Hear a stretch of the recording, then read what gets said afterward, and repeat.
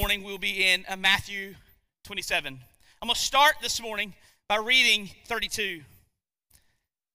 As they went out, they found a man of Cyrene, Simon by name. They compelled this man to carry his cross, meaning Christ. And when they came to a place called Golgotha, which means the place of a skull, they offered him wine to drink mixed with gall, but when he tasted it, he would not drink it. And when they had crucified him, they divided his garments among them by casting lots. Then they sat down and kept watch over him there. And over his head they put the charge against him, which read, "This is Jesus, the King of the Jews." Then two robbers were crucified with him, one on his right and one on his left. And those who passed by derided him, wagging their heads and saying, "You who would destroy the temple and rebuild it in 3 days, save yourself. If you are the Son of God, come down from the cross." So also the chief priests with the scribes and the elders mocked him, saying, "He saved others, he cannot save himself. He is the King of Israel. Let him come down now from the cross, and we will believe in him. He trusts in God. Let God deliver him now, if he desires him. For he said, 'I am the Son of God.' And the robbers who were crucified with him also reviled him in the same way." Remember, robbers, plural, S, both on his right and his left, ridiculed him in the same way.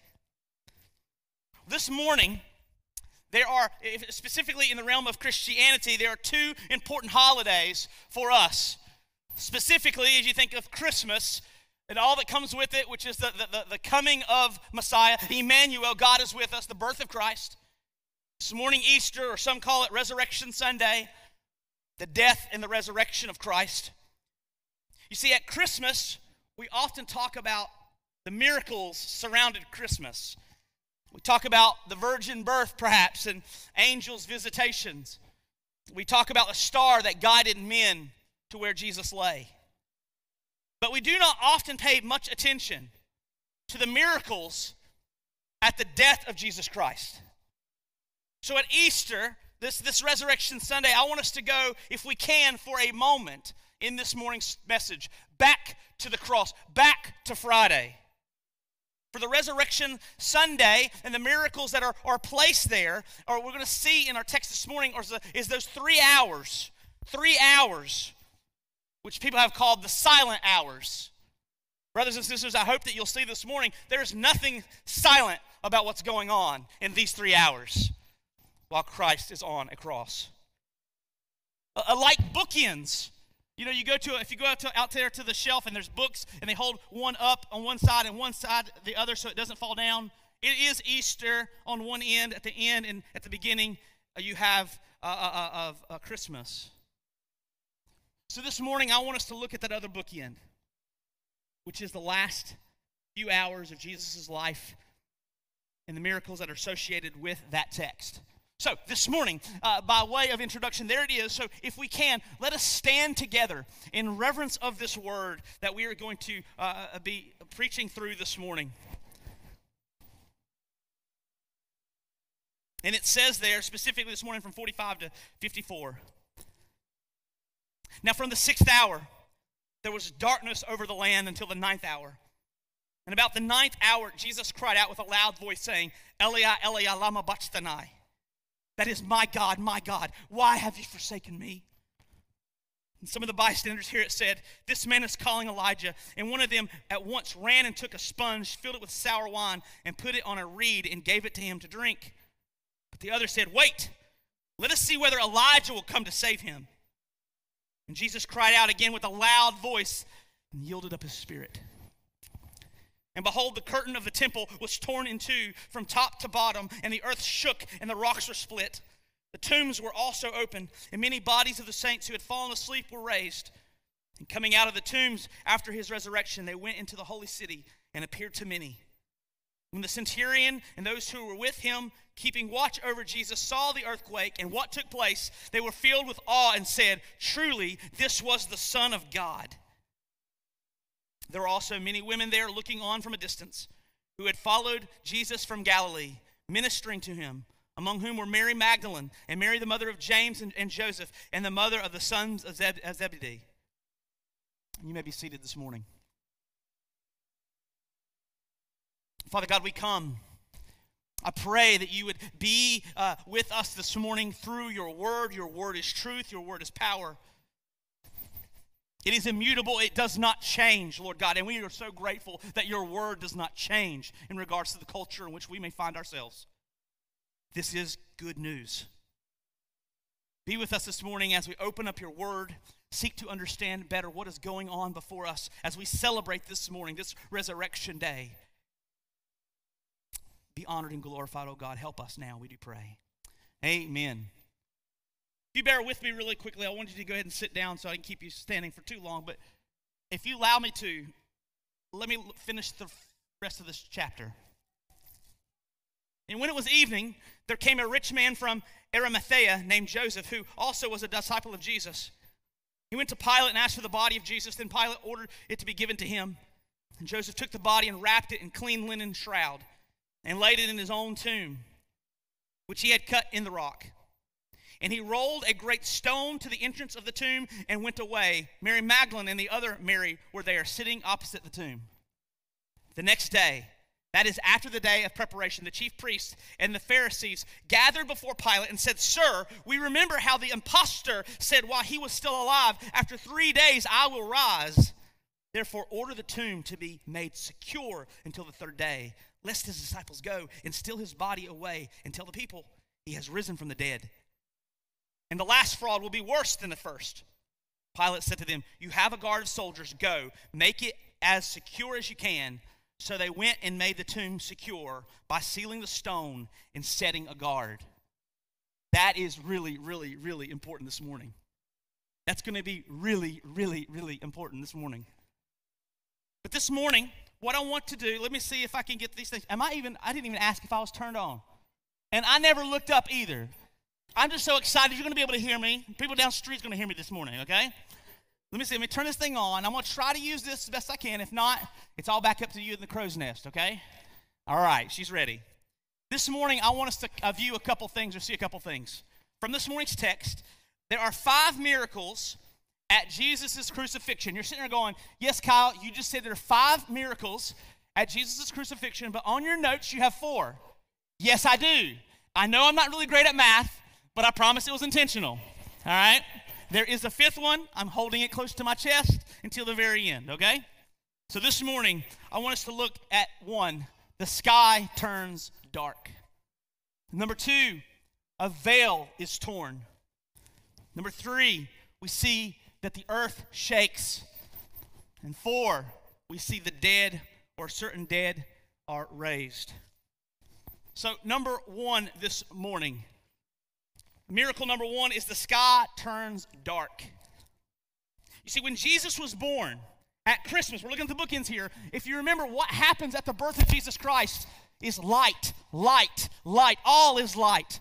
Light is entered in the world. It says that the world was darkness. It was longing for the light. And Jesus in his birth, when he comes, all we see is light everywhere.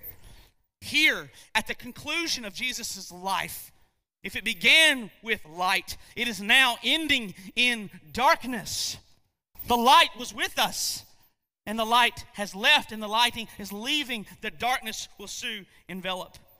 And I would say that this is an interesting juxtaposition this morning for us. And you see this in 45 through 46. And it says, "Now from the 6th hour, there was darkness over the land until the 9th hour. And about the 9th hour, Jesus cried out with a loud voice, 'Eli, Eli, lama sabachthani,' which is, 'My God, why have you forsaken me?'" Now, I want you to know something about the 6th and the 9th hour. This is absolutely important too. The 6th hour is what we call high noon. When the sun is the highest in the sky, it's the hottest time of the day. It's when if you're going to go somewhere and you want to stay out of the, if you want some shade, you don't go out high noon, right? Unless there's clouds in the sky, of course, okay? There's always somebody on there right now, right? Look, it's hot. It's when the sun is supposed to be at its brightest. And here we are, noon, and it says that the earth does what? The sky turns what? Dark. Darkness, which means that up to this point, it's specifying something in the text. It wasn't dark, it wasn't cloudy, it wasn't like there was a cloud in the sky, and all of a sudden at noon, bam, the earth turns dark. Some say even maybe like a solar eclipse or it comes through and it's just completely darkness. An ominous sight. I know that when we lived in Iowa, sometimes the storms would come and you'd see the dark thunder clouds roll in, and that area were prone to tornadoes. And it kind of got really, really scary at times when everything gets kind of weird and silent, and yet the birds stop chirping. Life seems to wind down and everything's dark until that storm comes. Begin to vision and wonder what it looked like that day. 6th hour, which is noon, until the 9th hour, which is 3 o'clock. From noon until 3 o'clock, the earth grows dark. These hours between noon and 3 have been labeled the silent hours. Much is going on before these hours. We see the arrest of Jesus, the trial, the beating, the mocking, the march to Golgotha, eventually death on a cross or being crucified to a cross. And after these 3 hours, we're going to see here in a second the miracles that are associated right after this time frame. But I have a question for us. What happened during these hours of darkness? 3 hours. During those hours, the Son of God, listen, took the burden of our sins upon himself. He was punished for them in our place and experienced such terrible alienation and agony from the Father that he cried out at the end of this dark period, Eli, Eli, lama sabachthani, which says and means, my God, my Father, my Father.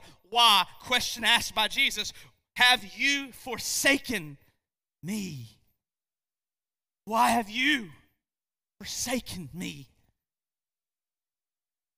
Not only does darkness signify punishment in the Bible, it also signifies separation in the Scripture.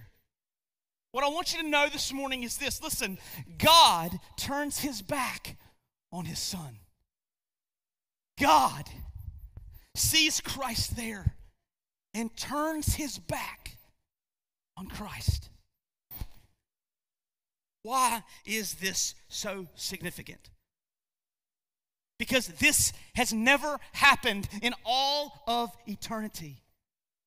This never had happened. It said that in the beginning, God, in Jesus Christ, the Trinity beheld each other's glory, and they were just fine. Had always been in communion, always one. But what you see in this moment, in these 3 hours specifically, the disciples have now left him. He had no angel to comfort him, as in the past. And now, God the Father himself will not even look upon his Son. What you need to know, that in these specific 3 hours, Christ Jesus is utterly alone. For the first time in all of eternity, Jesus is alone. In this moment, we are given a visual picture of God's relationship with sin. If God did not spare his Son due to sin, how do you think he will look upon yours apart from him? And Jesus' agony is twofold this morning. Number one, or A, he is without the Father. Now, I'm going to give you an illustration that's very, very trivial in comparison to what Christ is experiencing. When I'm finished with it, you're going to Kyle, nah. A long time ago now, Josiah was just a little tiny guy.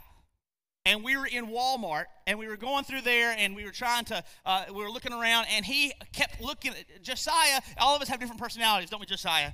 Josiah's is he sees something, and he sees something. Does he see anything else? No, he just sees something. And he kind of get tractor beamed into these things. I say, hey, son, come with us. Stay by your daddy. We go around the corner of the aisle, and guess who wasn't there? Josiah wasn't there. And it was one of these days where it was like 6 or 7 times I was like, oh my goodness, this is ridiculous. I'm going to have to teach him a lesson. So Josiah's sitting there probably in the toy aisle or something like that. I can't remember where it was. I remember hiding behind some clothes though. The clothes that have the circle thing? Back in the 80s, we used to hide in them, and you can hide in them and your mom and dad didn't know where you were. Do y'all remember these things? So it's the circular rack. Well, I'm up in the circular rack kind of doing this, and I'm watching Josiah. I just want to see, I'm just watching him. What does he do when he realizes and he looks up? How long would it took him to realize he didn't have his dad? Some of you right now are going to call, CPS on me, like I'm in trouble right now. But I'm sitting there watching him. Listen, he's completely fine. He's safe in the eyes of his father. I'm there. But he doesn't know that. And as he begins to get bored with whatever he's doing, he starts to look up. And he says, Dad? Dad? And I watch him run to the other aisle. I'm following behind like a creeper. Dad! And he's running down the aisle. Dad! At this point, you're saying, you should have already made yourself known. Just wait. Well, I wanted him to feel the utter fear of not having his father. And remember that feeling. Because when I say be near me, be near me. But I remember, honestly, if it makes you feel any better, some of you guys who are not like me, I did start feeling very, very guilty really, really quick when I saw utter fear in tears. He bust out in crying. Then I felt like a horrible father, okay? Just be honest with you. I was like, oh, man, I'm horrible. But the utter fear on his face, where's my dad? Where's my safety? I'm alone in this place. What's going to happen to me? Loneliness, fear became Josiah. Brothers and sisters, listen to me. In this moment, Jesus is on a cross, and God literally turns his back on his son. And for the first time in human history, Jesus in the flesh, being man as we are man and woman, says, I have no one. For the first time ever, I look up and my father is not there. For he has turned his back on his son. Not only has God turned his back on his son, but Jesus in the text says, God, why have you forsaken me? Why have you forsaken me? Which is even more powerful in meaning. Here we see God's wrath was being poured out on Christ, the full weight of the wrath of Almighty God in his holiness, in his goodness, in his righteousness. God is a good God and he will deal with sin. And in this moment when Jesus says, why have you forsaken me? What you need to understand is not only is it the turning of a father's back, but it is the stern hand of the discipline of the one who is Father and Lord. And Jesus on that cross, in 3 hours specifically, in the darkness, takes the full penalty of the wrath of Almighty God, which is, by the way, I need you to know something. We've been talking about this for the last couple of weeks. The cross is a symbol of all of God's attributes in one moment. God's wrath, injustice, his love, grace, and mercy, all seen at the cross of Jesus Christ. Jesus is taking the whole hand of God against the penalty and the sin of mankind. If you remember, there's a picture of this just a couple days before, or the night before. You remember when he's in Gethsemane and he's praying, Lord, if you allow this cup to pass from me, then so be it. And what does it say? That in his flesh, in his humanity, Jesus was so in disarray that he began to sweat what? Blood. Jesus bled before he went to the cross, brothers and sisters. Jesus bled before he ever went to the cross because God was putting on the wrath, the justice of God on one who was pure and clean and holy and did not deserve such treatment. Let me tell you something. All that Christ experienced prior to the cross, and even the cross itself, listen, really, I mean this, is a walk in the park in comparison to the 3 hours in particular. Christ in this moment takes the cup of God's wrath and he drinks it down to the very last drop.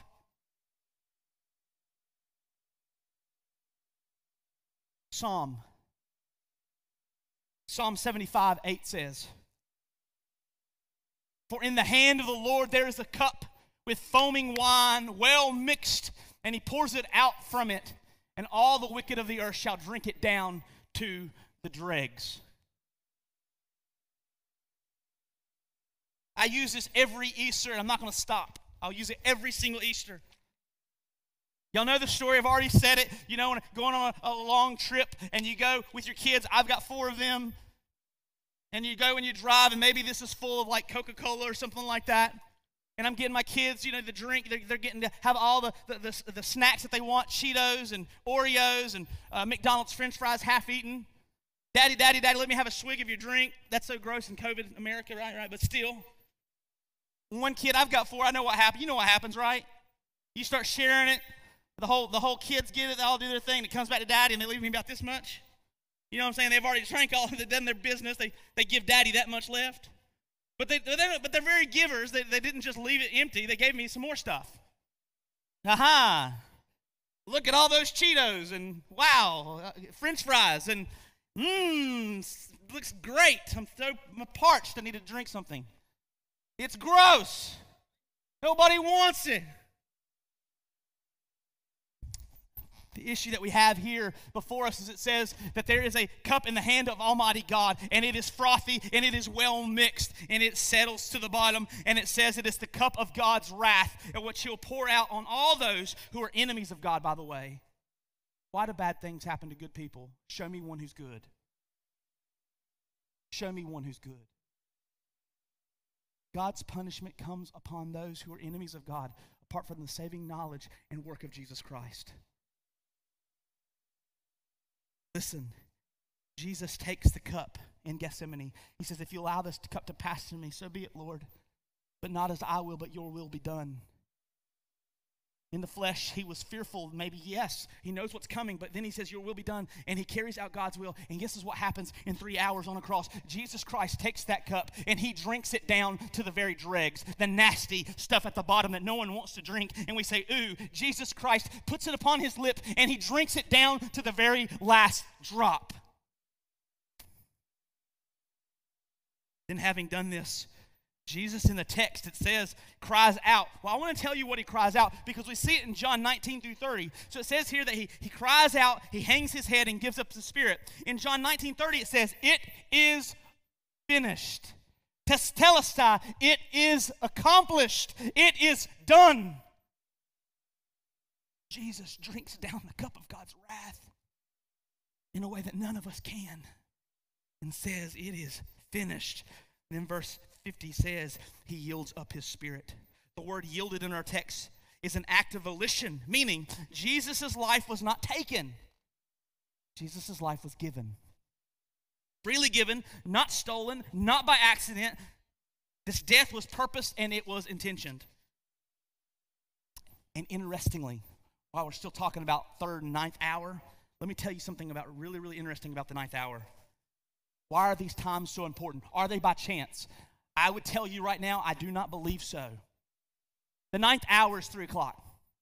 3 o'clock in Judaism on the day of Passover. Guess what is going on? Literally, over there at the temple. Jesus is outside the city gates at a place called Golgotha. He's on a cross. And it says at the ninth hour, he says, Tetelestai, it is finished, it is accomplished. It says he lays down his head and he gives up his spirit. At the very same moment, 3 o'clock, the ninth hour, over in the temple, guess what the priests are doing? They are killing the last Passover lamb for Passover. And they begin to shoot off the shofar. That was the shofar, that's what I was doing. Jesus on a cross says it is accomplished. It is finished. They sacrificed the last sacrifice for the man's sins at Passover. And guess what? Truthfully speaking, the last and final lamb was being crucified in the place of everything that happened in the temple ever again. The shofar rings at the ninth hour that Jesus gives up his very life. Coincidence? I think not. I think not. Miracle number 2. At this very hour, he hangs down his head. He gives up his spirit. Something's going on over the temple. They're worshiping over there. They're doing some things. And then something happens in verse 51a. And it says, and behold, the curtain of the temple was torn in two from top to bottom. From top to bottom. What I want you to understand about that, why is that so important? Why it's so important is it's from the top to bottom, suggesting that this was an act of God and not man. I'm not going to give you all the details of the curtain. It's thick. It crazy thick. It's tall. I had a picture, and I was like, no, I'm not going to do any pictures because Scott Likens always tells me, you're cheesy pictures. I'll deal with you. We'll deal with you later. The Holy of Holies, as it said in the temple, this is when, if you remember, this curtain separated humans and humanity with God's very presence. Once a year, time of Yom Kippur, guess what? They would go into the Holy of Holies, one priest. It was such a dangerous place to be as a human being in our sin that literally they had ritual to purify and wash themselves clean in order to go before God and do the sacrifice for the nation of Israel one time a year, that they would actually tie a rope around the priest's leg, and they have little little bells on. Jingle, jingle, jingle, jingle, jingle, jingle, jingle, jingle, jingle. And as he's wrestling around in there, you hear jingle, jingle, jingle, jingle. And guess what? When you didn't hear any more jingle, jingle, jingle, jingle, guess what the rope was for? Dead man. Uh-oh. Wow, that didn't work out. Who wants to be the priest that year? Not me. This is so holy of a situation. This is the presence of Almighty God for the nation of Israel. And it says that from the top, not the bottom, which means none of us got a hold of it. No grubby little man or woman got in there and was able to take it and rip it on their own accord. It was ripped from the top down, which means God did something. At the 11th hour, the 9th hour, Jesus hangs his head. The shofar rings. The final sacrifice for man's penalty for sin is established. And then the ripping of the temple veil, God says, I have left the building. The veil that divided the holy place from the Holy of Holies pointed to the enormous separation and the division that existed between God and man due to sin. In other words, the veil said to man, you may come this far, but no further. And remember, that priest goes once a year. Here we see something very massive. By the veil being torn, Jesus establishes that everything that the Old Testament sacrifices pointed to were now being fulfilled in Jesus Christ. There was no need for further sacrifices. Brothers and sisters, listen, no longer did we need an earthly priest. God establishes now that through Jesus, our Savior, our mediator, and our Lord, there was no longer a separation between God and man due to his sin. We now, every one of us, have the ability to commune with God. The dividing wall has been torn. God has left the building. This is incredibly good news. Let me show you this in the book of Ephesians 2:14 through 16. Speaking of Christ, for he himself is our peace, who has made us both one and has broken down in his flesh the dividing wall of hostility by abolishing the law of commandments expressed in ordinances, that he might create in himself one new man in the place of the two. Listen, so making peace, and might reconcile, which means bring back into relationship us both to God in one body through the cross, thereby killing the hostility. In Jesus Christ, there was no longer any separation. In Jesus Christ, the veil was no longer needed. Interestingly, we know that in the temple, it was not destroyed from this moment until 40 years later, meaning that the priest, listen to this, I've always found this very interesting, which means if the temple was not destroyed until 40 years later, that torn veil didn't stay torn, did it?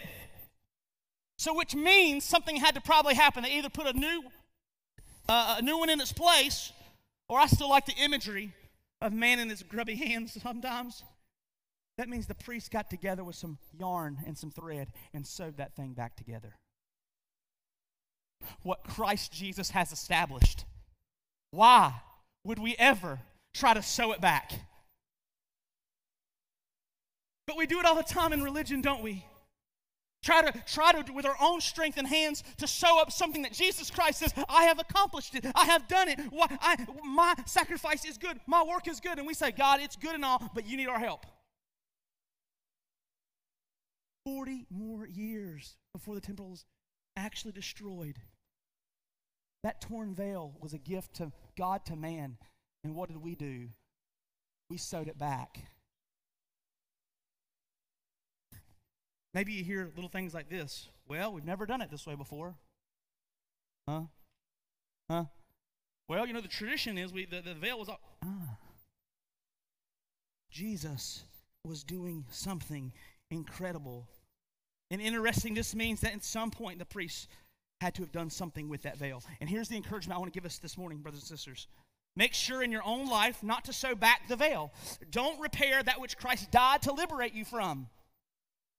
Be sure that you having been liberated by the blood and the sacrifice of Christ are not now trying to once again earn our salvation or trying to get God's attention through dead religious practice apart from and or in correlation with the shed and perfect blood of Jesus Christ alone. We now, through the shed blood of Christ, have communion with God. Amen? Apart from any mediator, no priest, not Mary, no other saint. Jesus himself is now our advocate, our representation, our mediator between God and man. We now have no confidence in any other thing, works or hands, ordinance, sacraments, or religious, the have-to-dos, in order to be seen by God, other than Jesus Christ's finished work on the cross. Anything added to Christ is simply a cheap imitation, or at worst, utterly sinful. You see, a word for clarification real quick, brothers and sisters. Not that we do not do good works as Christians. We do, right? Why do we do them? We do them because he is worthy of them, is he not? He is worthy of our good works. He is worthy. We do it because we love him. We love him. But we don't do it in order to get his attention. Isaiah 60, what does it say in Isaiah? All our best in order to please God is but poor, wretched what? Rags. What do we have that God says, I need some more of that? Nothing. Needy debtors to grace every single day of our lives. Miracle number 3, we see that the earth quakes. The earth quakes. And the earth shook and the rocks were split. The weight of God's wrath shook the earth and rent rocks in two. This blow that broke the world, yes, the earth, was the weight on which God gave the final blow on Jesus Christ. The right hand of the Almighty swipes the sun, and Jesus takes it all. He takes every bit of it. That was a quick one, right? 4. The dead arise. We are not sure who these were. Saints, believers of the promise for sure. We do not know how many specifically were raised from the dead on this day. We do not know if they were newly dead or those being deceased for some time. However, what we do know is that the picture was emerging. At the death of Christ, and ultimately at his resurrection, we'll soon see, the power of Christ to raise the dead was already being seen. You remember what happened to Lazarus? Is my wife in here? She's not here. Awesome. You heard me. Did I say it right? Yes, I did. I said Lazarus. But I almost said Lazarus. Did you notice that? And then I thought about you, Misty, because I love you. Lazarus. Raised from the dead. Before Jesus Christ is raised from the dead, we'll soon see others have been raised from the dead themselves. And it says in verse 52 through 53 that what happens, that it was seen. They were walking in the streets. Brothers and sisters, can you imagine this sight? Uncle Jimmy? What? You died 40 years ago. Where'd you come from? Been hanging out. I got some stuff I need to tell you. This is crazy town. From 12 until 3 o'clock. However, now we even see Christ himself was dead. The man himself with such authority and power was himself now dead. If any question was given as to did Jesus still have power over life and death, even after himself being dead in the flesh, this picture screams, even now, before his resurrection, a resounding yes. That's 4 miracles that we have at Jesus Christ's death. Now I want you to see with me the 5th miracle. You remember I told you I was going to hold it close to my chest? We have a list of the things that have happened before us, but look with me at verse 54. And when the centurion and those who were with him keeping watch over Jesus saw the earthquake and what took place, they were filled with awe and said, "Truly, this was the Son of God."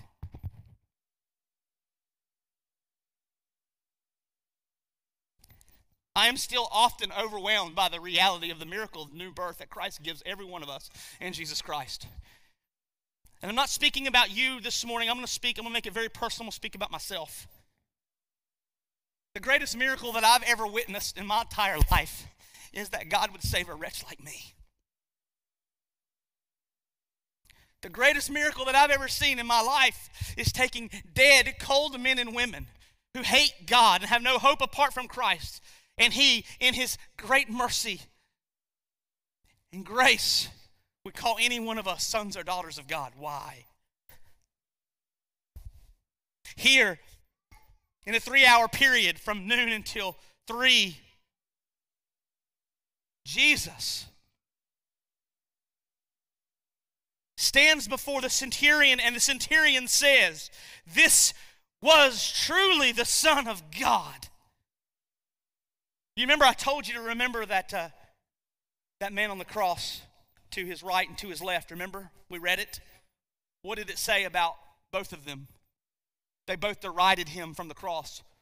What does Jesus say of one of those men? "Today you will be with me in paradise."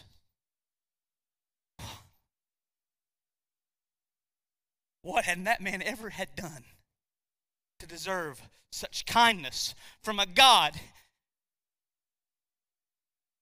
who hung on a cross, and literally hours ago you made fun of him as you lie dying with him, and God looks over to you in Christ Jesus and says, "Today you will be with me in paradise."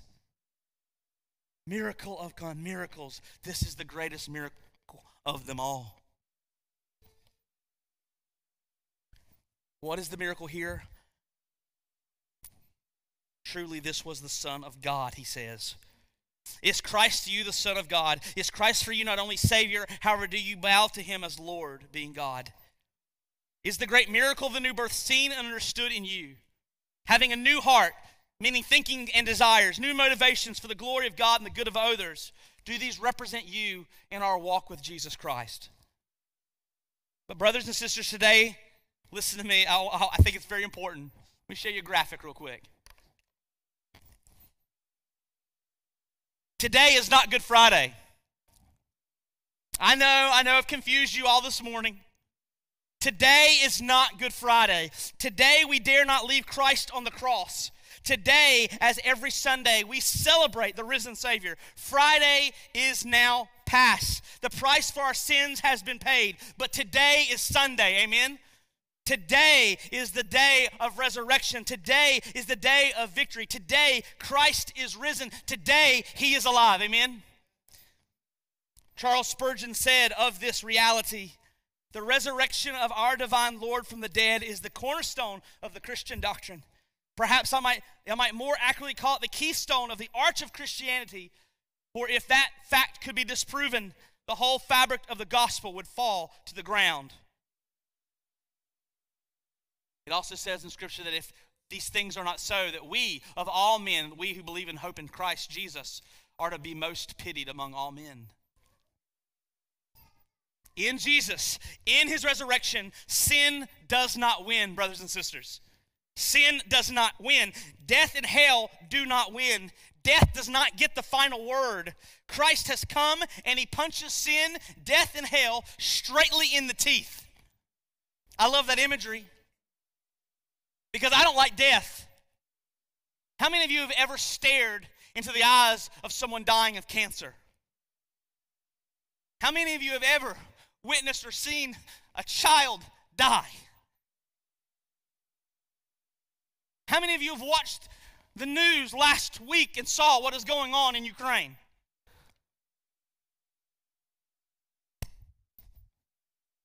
Death, sin, and hell, separation, the enemy, they don't win.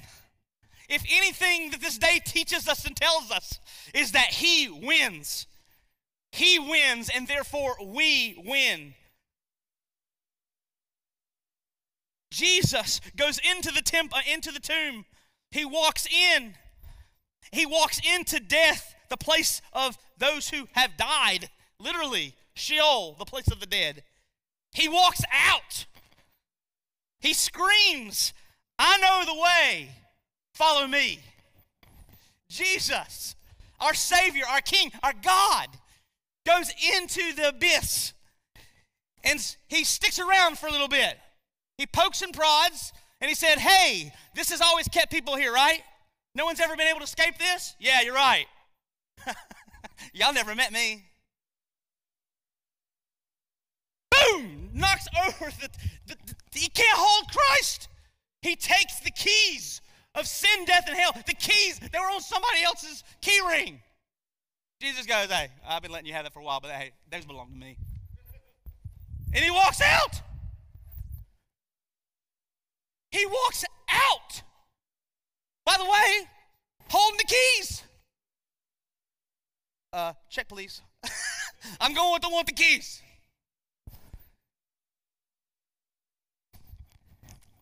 Through Christ's resurrection, Jesus brings death, listen, to religion, death to hopelessness, death to defeat, death to death, death to the power of sin in the presence of a holy God. Yes, hell, which is true salvation.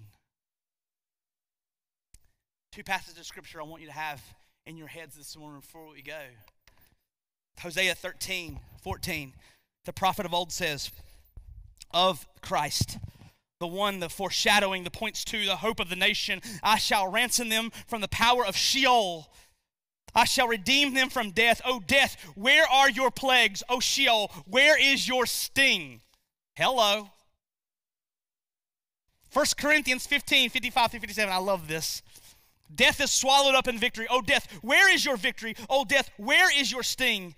The sting of death is sin, and the power of sin is the law. But thanks be to God who gives us the victory through Jesus Christ our Lord. Amen? This morning, if we have come to know Jesus Christ savingly, we are all of us men and women who have no need to fear death, sin, and the grave. Amen? For our King is risen, and he is alive. And I love something that Scott started off with this morning. If you're a visitor with us, we love you today. Oh my gosh, we are so grateful that you're here. Welcome, welcome, welcome. But for those of you who are typically here every Sunday, you realize that this morning we haven't done much very different, have we? We're going to sing an extra song in a minute. Kyle wore a tie, which is a miracle. Miracle of the new birth. Kyle wearing a tie right behind that one. But brothers and sisters, truthfully and honestly, here at College Acres, we celebrate the risen Savior every Sunday. Amen? And if he's going to get our best, he should get it every Sunday. Amen? God is good. He is so good, and I am so grateful to celebrate this day with you, my brothers and sisters in Christ. A day that we remember, maybe more a little bit so than other days, but specifically on this day, that we serve a King who is sitting on the throne, holding the keys, and deserving our worship and our gratitude and our love.